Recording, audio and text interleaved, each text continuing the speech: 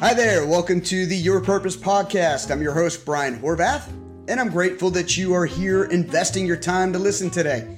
The purpose each week of this podcast is to serve people like you and like me to know, live, and love the purpose we've all been created for. Each week as you listen, you're going to discover practical, emotional, and at times spiritual tools to help you know, live, and love your purpose. I'll be sharing from my life in an authentic, transparent, and genuine way, as well as bringing on guests and experts who will share their fears, failures, challenges they had to overcome to succeed, to know, live, and love their purpose. I'm glad that you are here today, and I can't wait to hear from you about this episode. You ready? Let's do this.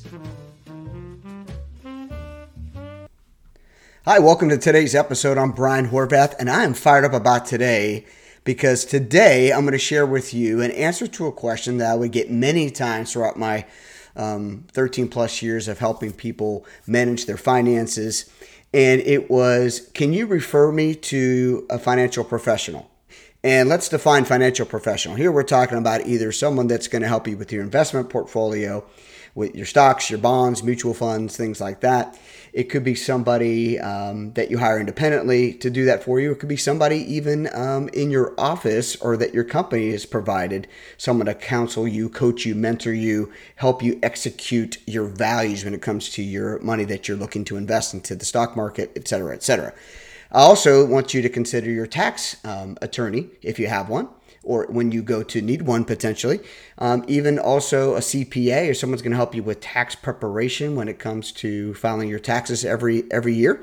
Those kinds of folks, these are, and even so much so when you get into real estate or maybe insurances that you need to purchase, all these kinds of all these kinds of financial professionals, I'm going to share with you today how to select them appropriately. And I'm going to give you what today's podcast is 9 things you need to consider when choosing a financial professional. Because let's be honest, right? You have hard-earned money. You've been working hard, trading time potentially for dollars, and you want to invest your money into a place that's going to be, well invested. So choosing your right financial professional is very important, right? So one of the big things is, it can become overwhelming for people. What do I do? Well, here's what you do. And here's how I would answer the question for people that look to me for advice on who they should go choose and if I knew of anybody. And one of the mistaken beliefs, unfortunately, is that all financial professionals are equally skilled and capable. Well, that's just flat out wrong. There are going to be different, it starts with you. It starts with your vision and your values and your risk tolerance or what you need at the time that will take you down the path to actually start figuring out who you even want to talk to, who you want to interview that you would hire to help you execute your financial values and decisions and buy or sell different financial products or services.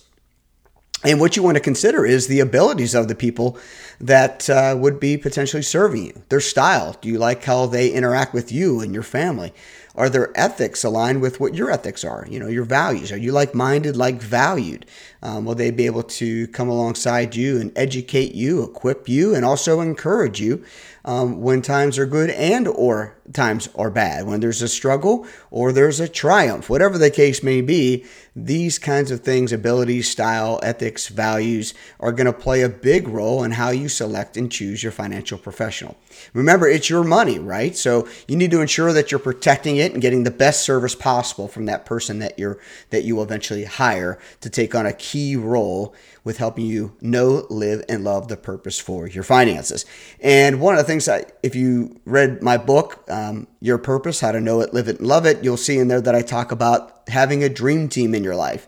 And having a dream team ranges from people that will help you with your health, your wealth, your relationships, with your goals, maybe with your business, someone that could be a mentor or a coach. And I also encourage you should be a part of someone else's dream team as well, which, taking a role of leadership and serving other people. But definitely when it comes to your finances, if you would have someone on your dream team for your finances, your investment professional is probably going to be one of those people. Or your tax attorney or your accountant or your insurance professional, whatever the case may be. So you really want to take your time and find someone that not only fits your needs, but is going to dovetail or integrate well with your personality and the personality of your spouse if you're married, significant other, and definitely integrate well with what your dreams and goals are. So remember, once again, the financial professional you choose become members of your dream team. And so I think about what Dave Ramsey talks about in his book called On-Trade Leadership. He says, you want to, if you're building a company, and let's consider this as part of your company, you're building your dream team, that you want to hire slow and fire fast. So hire slow means take the time, because diligent people prosper. Diligent people achieve their goals. And being diligent would be to follow these 9 things you need to consider on how to choose a financial professional.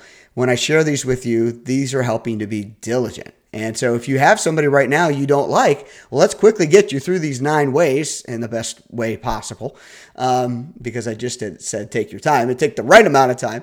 And so you can fire that person that maybe isn't doing you a good service, or maybe somebody that you used to work with at a company has left and you need to find someone new. You got it? So there's a whole bunch of scenarios here. Ultimately, these teammates are vital to help you know, live, and love the purpose for your finances. So you ready? Okay. Here are the 9 things you need to consider when choosing a financial professional. Choosing wisely. Number 1 is ask friends for referrals. You definitely want to ask friends for referrals. Like I said to you earlier, people would often come to me because I was someone they looked to for money help, and they would come to me and I would say, well, here are multiple people I suggest you interview. Okay, not just here's my person, you should use them, or this guy sounds good, or this gal sounds good, you should use him or her. No, you really want to ask friends for referrals, and hopefully they give you a name or two. And if they don't, ask multiple friends and put those folks onto a list and start interviewing them. Don't just follow and hire don't just follow your friend's advice or your family member's advice or something you read online, but actually do your due diligence, right? And then you'll prosper from that. So don't just go blindly into the situation. Actually do your homework, because these recommendations only serve as a starting point for further research. And one thing I ask you to consider and really be mindful of is be wary of familial connections or family connections. If your neighbor recommends his brother, you may not be getting the best advice, just saying. So maybe friends and family, you want to consider the source, right? But when it comes to family, hiring a family member is, I would say, kind of 99% no. Just because if something were not to work out, if you weren't happy and you fire them, you may have to see them at Christmas or Thanksgiving. And what if Christmas or Thanksgiving is actually at their house that year? Are you just going to skip it because you had a falling out, or maybe you aren't enjoying what you're getting from your brother-in-law or your sister-in-law or your brother or sister? Who knows? So just really consider a contingency plan, or what would a fallout be if you were to hire a family member and give them your investments to take over. It seems to me a lot of times it happens with insurance more than anything, but investments, of course, all the same. So any of those areas you may want to consider staying away from when it comes to hiring the family member. Asking for a referral is just fine, but hiring the family member, I'd ask you to really consider and definitely be wary of. So number 1 is ask friends for referrals. That's a great place to start. Number 2 is after you get that referral, of course, you're going to do your research. Do I even have to say this? With all the popularity of the internet, it's quite easy to research the reputation of a financial professional. You want to look for a financial advisor, tax attorney, accountant. The internet's available even for referrals, but you don't want to just take the sales copy's word for it, what you see on the internet page. You want to be able to figure out, is this person really who they say they are? And of course, one of the best ways to do that outside of an interview is contact the Better Business Bureau, or maybe even the state attorney general. See if there's any open lawsuits or complaints about this person or these people or this firm that have been filed against them. And, it's not saying it's a definite no, you don't go with somebody because of that, but you really want to have that in your tool belt or in your kind of process as you go to consider who you're actually going to choose. So do your research. Do your research. That's number 2. Number 3 is ensure that you're shopping in the correct aisle. And what I mean by that is, depending on the need that you have, it's kind of like if you're going to go make a nice steak dinner, you're not going to start at the lobster tank, right, at the grocery store. You're going to go to the butcher there at the grocery store or at your favorite meat market and get that choice, that prime cut that you're looking for. You're not going to go over to somebody's leftover counter and grab that. You want the best of the best. So you want to make sure that you're in the right aisle when you're shopping for products and services for your finances. And consider this. I really like what I think it's Geico Progressive. They kind of show like insurance, like a tangible product on the shelf that you're pulling off the shelf. Auto, yep, I need that. That's an aisle 3. I need homeowners. That's aisle 7. Same thing when it comes to when you're shopping for investment advice or investment, real estate or tax needs. You want to make sure that the person that you're going to work with works with people like you, right? They're the right fit. So, like a particular tax expert that may be out there might specialize in working with farmers. But if you're not a farmer and you're a corporate salesperson or manager or leader at work, that may not be the best scenario for you. There may not be enough like mind. The values may be there, but the understanding or the connection may not be there for you. So if you're not a farmer, that's probably not going to be the best option for you. But you may want to find a financial planner or somebody that specializes in working with teachers who understand what teachers go through, what the opportunities are, what kind of products or services best fit teachers that earn a certain salary or whatnot. So, and then of course, if you're a high net worth individual with some more complicated finances, you want to find the right person that's going to help you there. So really shopping in the right aisle, finding the right product and service and the right person that's going to come alongside of you based on your situation. For example, somebody that like me and my family at the time of this recording, we have little kids. And, so we're talking about investing in colleges. How do we make sense of all that? So we put together our financial plan is, what kind of money do we want to leave to our kids? What kind of, estate attorney are we going to have? Are they going to understand what our needs are and be able to advise us best? Is our investment professional going to see that we're not looking to get into low risk or high risk or whatever? We want to be, our risk tolerance needs to match what kind of specialty that investment professional has for those people like us with a certain risk tolerance. So be aware that no financial expert is the best choice for every type of person, every type of client. Find someone that's an expert at addressing your needs. And I really encourage you to do some of that legwork up front before you really start interviewing a person and wasting time on that. Okay? So number 3 is ensure that you're shopping in the correct aisle. If you want a steak, you're not going to start at the lobster tank. Number 4, check credentials.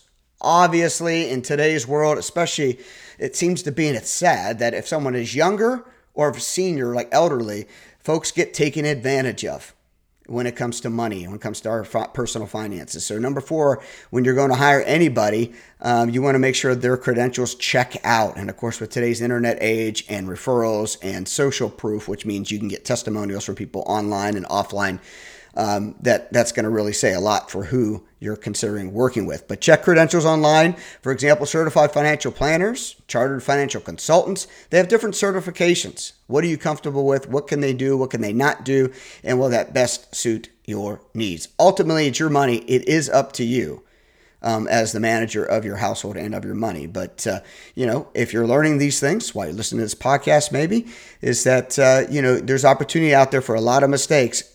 Don't let checking credentials be one of them. Check credentials. Accountants may or may not have a CPA. They may not be a certified public accountant. That may or may not matter to you. But depending on what someone's telling you, if they're telling you there's something and they're not, well, that should probably ixnay them right out of the gate with moving further, and hiring them would be a no. So find out what credentials your prospective expert has, and of course, as part of your research, verify them. And ensure that you understand what each of those credentials means. I mean, that's what's kind of cool about listening to a podcast like this, doing the research. You're going to pick up information that maybe didn't apply to you before, you didn't care about, and now you need to. And it's a learning opportunity, a learning experience. So lean into that learning experience. Don't get embarrassed, especially when it comes to asking questions. Don't get concerned with asking questions, because if they're going to make you feel embarrassed, if they're not someone that's comfortable for you to talk to, then you probably don't want to hire them. I mean, you're going to be sharing potentially intimate details with them down the road. And that's why I also advise you don't hire the first person you meet, that you interview people. Okay? So that's number 4, check credentials. Number 5 is check on the price. Check on the price, right? You wouldn't buy anything or a product or service without knowing how much it's going to cost. So in this case, you understand how advisors or people that you work with are paid. How are you charged? These are people that are making money. They're in a business, and they should be. They're serving you. They serve you with advice. They serve you with execution on how you're using your money or how you're protecting your money, how you're spending your money, how you're investing your money. And you need to know how they're being paid and how much they're going to be paid. Are they charged a percentage? Are they charging you a percentage? Are they charging by the hour? Is it maybe by the job or what they do for you? For example, in tax prep. Tax prep is charged by the job. Okay, if you want me to do your taxes, it's going to be $135. Okay, great. You know that going in, right? You don't get sticker shock at the end. And a lot of times if people get a refund, they pay it out of the refund. Some tax accountants or tax prep folks want it before you get your refund. Regardless, just know that stuff. Determine how the company, if it's a company, how it generates its income. And are all these things acceptable to you? How does that compare to the competition? Is this person you're working with worth you trading your hard-earned dollars? And are you happy with what you're getting in return? If you're talking about advisors, financial advisors, some advisors are fee only and charge you a flat rate no matter what. Others charge a percentage of your assets that they're helping you manage. Some advisors are paid commissions by mutual funds they sell you, which sometimes could be a serious conflict of interest, meaning they're going to provide you or sell you mutual funds that potentially are earning them the highest commission. I'm definitely not opposed to commission. I've been in commission sales myself. But if you're feeling you're not getting the right product, the right service, the right value, and you feel like you're being pitched the highest cost, high commissioned opportunities for these salespeople or for these advisors, it's time to move on really quickly. So, and if your advisor ignores any of this stuff or kind of casts it aside or says, oh, that's just how it's done, I'd scratch my head and go, something's matter here with this situation. I wouldn't hire them. I mean, that's just me. But consider that, check on the price. And it's part of doing your research too, but this is more specific. So number 5, check on the price. Number 6, if you'll be working with that specific person, determine if you'll be working with a specific person or if it's someone that's a part of their team. Now, I'm not saying either way is bad. Okay, working with a specific person that initially consulted you or you connected with, they may hand you off to somebody else on their team. I'm not saying that's a bad thing as long as you know about it and are comfortable with it. If it's not, then you want to get that, you want to know about that up front and decide to go somewhere else if they're just the front person or they do the opening 1, 2, or 3 appointments and then they pass you off. I'm definitely not saying that you should be concerned if someone's going to be communicating with you in addition to your advisor. Specifically, I'm talking about now financial advisors. For example, an estate planner, if they're trading documents or making sure you sign documents, or if you're working with an attorney, a tax attorney, they have people on their team. That's not what I'm talking about here. What I'm talking about is who can you get to the person you want to talk to, because that's the person you start building a relationship with. Are you available? Are they accessible to you?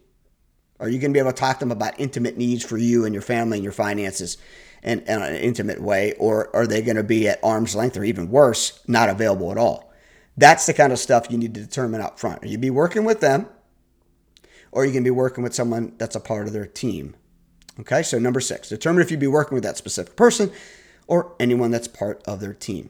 Number 7 is tailor questions to the specific field. Obviously, I've read a lot of questions and found a lot of questions out there to ask financial advisors. I should probably put a link to that in the show notes here. But some of those questions are general questions to build rapport, to get into their values or their vision or how they like to work and how they like to serve you. But if you're specifically talking about taxes versus a financial planner versus a real estate professional, there's going to be different questions you want to ask that are based on the field that they're in or more specific to the field in which they're serving you in. For a financial planner, for example, ask to see an example of their financial plan. How are they going to advise you? Do you have access to that plan after initially it's been done? There's kind of like intake forms, and then they get into planning for you, preparing for you a report of what they would probably recommend for you. Do you have access to all those things? Or are they letting you see it, and then putting it away in their briefcase, never to be seen again? Okay, so those are kind of questions you want to ask. And do you like, getting a one-page summary or 20 pages of charts and graphs? Ask questions like that. Hey, Mr. Investment Professional or Mrs. Investment Professional, will I have access to these things online once they're signed off on? Or will I be able to look at my trade history? And most of the time today, that is pretty standard, but with more and more technology, maybe you like to use apps. Is there an app for that? Whatever the case may be, whatever you feel comfortable with, you got to ask specific questions that are tailored to the field of industry or the subset of the financial professional industry that they're in. What is their investing philosophy, or what is their real estate philosophy? How do they think what you should write off on your taxes, what you should try not to write off? How often will they communicate with you? Is there a quarterly review? Is there a monthly review? Is there emails? By what means will they be communicating with you and keeping you updated, and how can you reach them? Are they be willing to make a house visit? Are they expecting you to always come to their office? What I love about my professional is, there's a blend, actually. I've gone to see him. He's come to see us. We've gone out to lunch sometimes. There's all kinds of fun things like that. This person became a part of our dream team, is a part of our dream team. We've been invited to different events that they've hosted us at. There's all those kinds of things that weigh into the relationship building process. This is money. This is serious stuff. It helps you know, live, and love your purpose. And you want to make sure it's in the right hands, right? You want to know these people. Hopefully they want to get to know you as an important part of the relationship ongoing. Okay, number 7 was tailor questions you have to the specific field for that financial professional. Number 8, follow your gut. Follow your gut. For a lot of ladies out there, they have discernment. For a lot of ladies out there, they have intuition, women's intuition, right? That's a blessing when it comes to choosing a financial professional. I don't know, my wife would say, I just got that feeling. Or I'm not sure about that. Or maybe we should check with somebody else.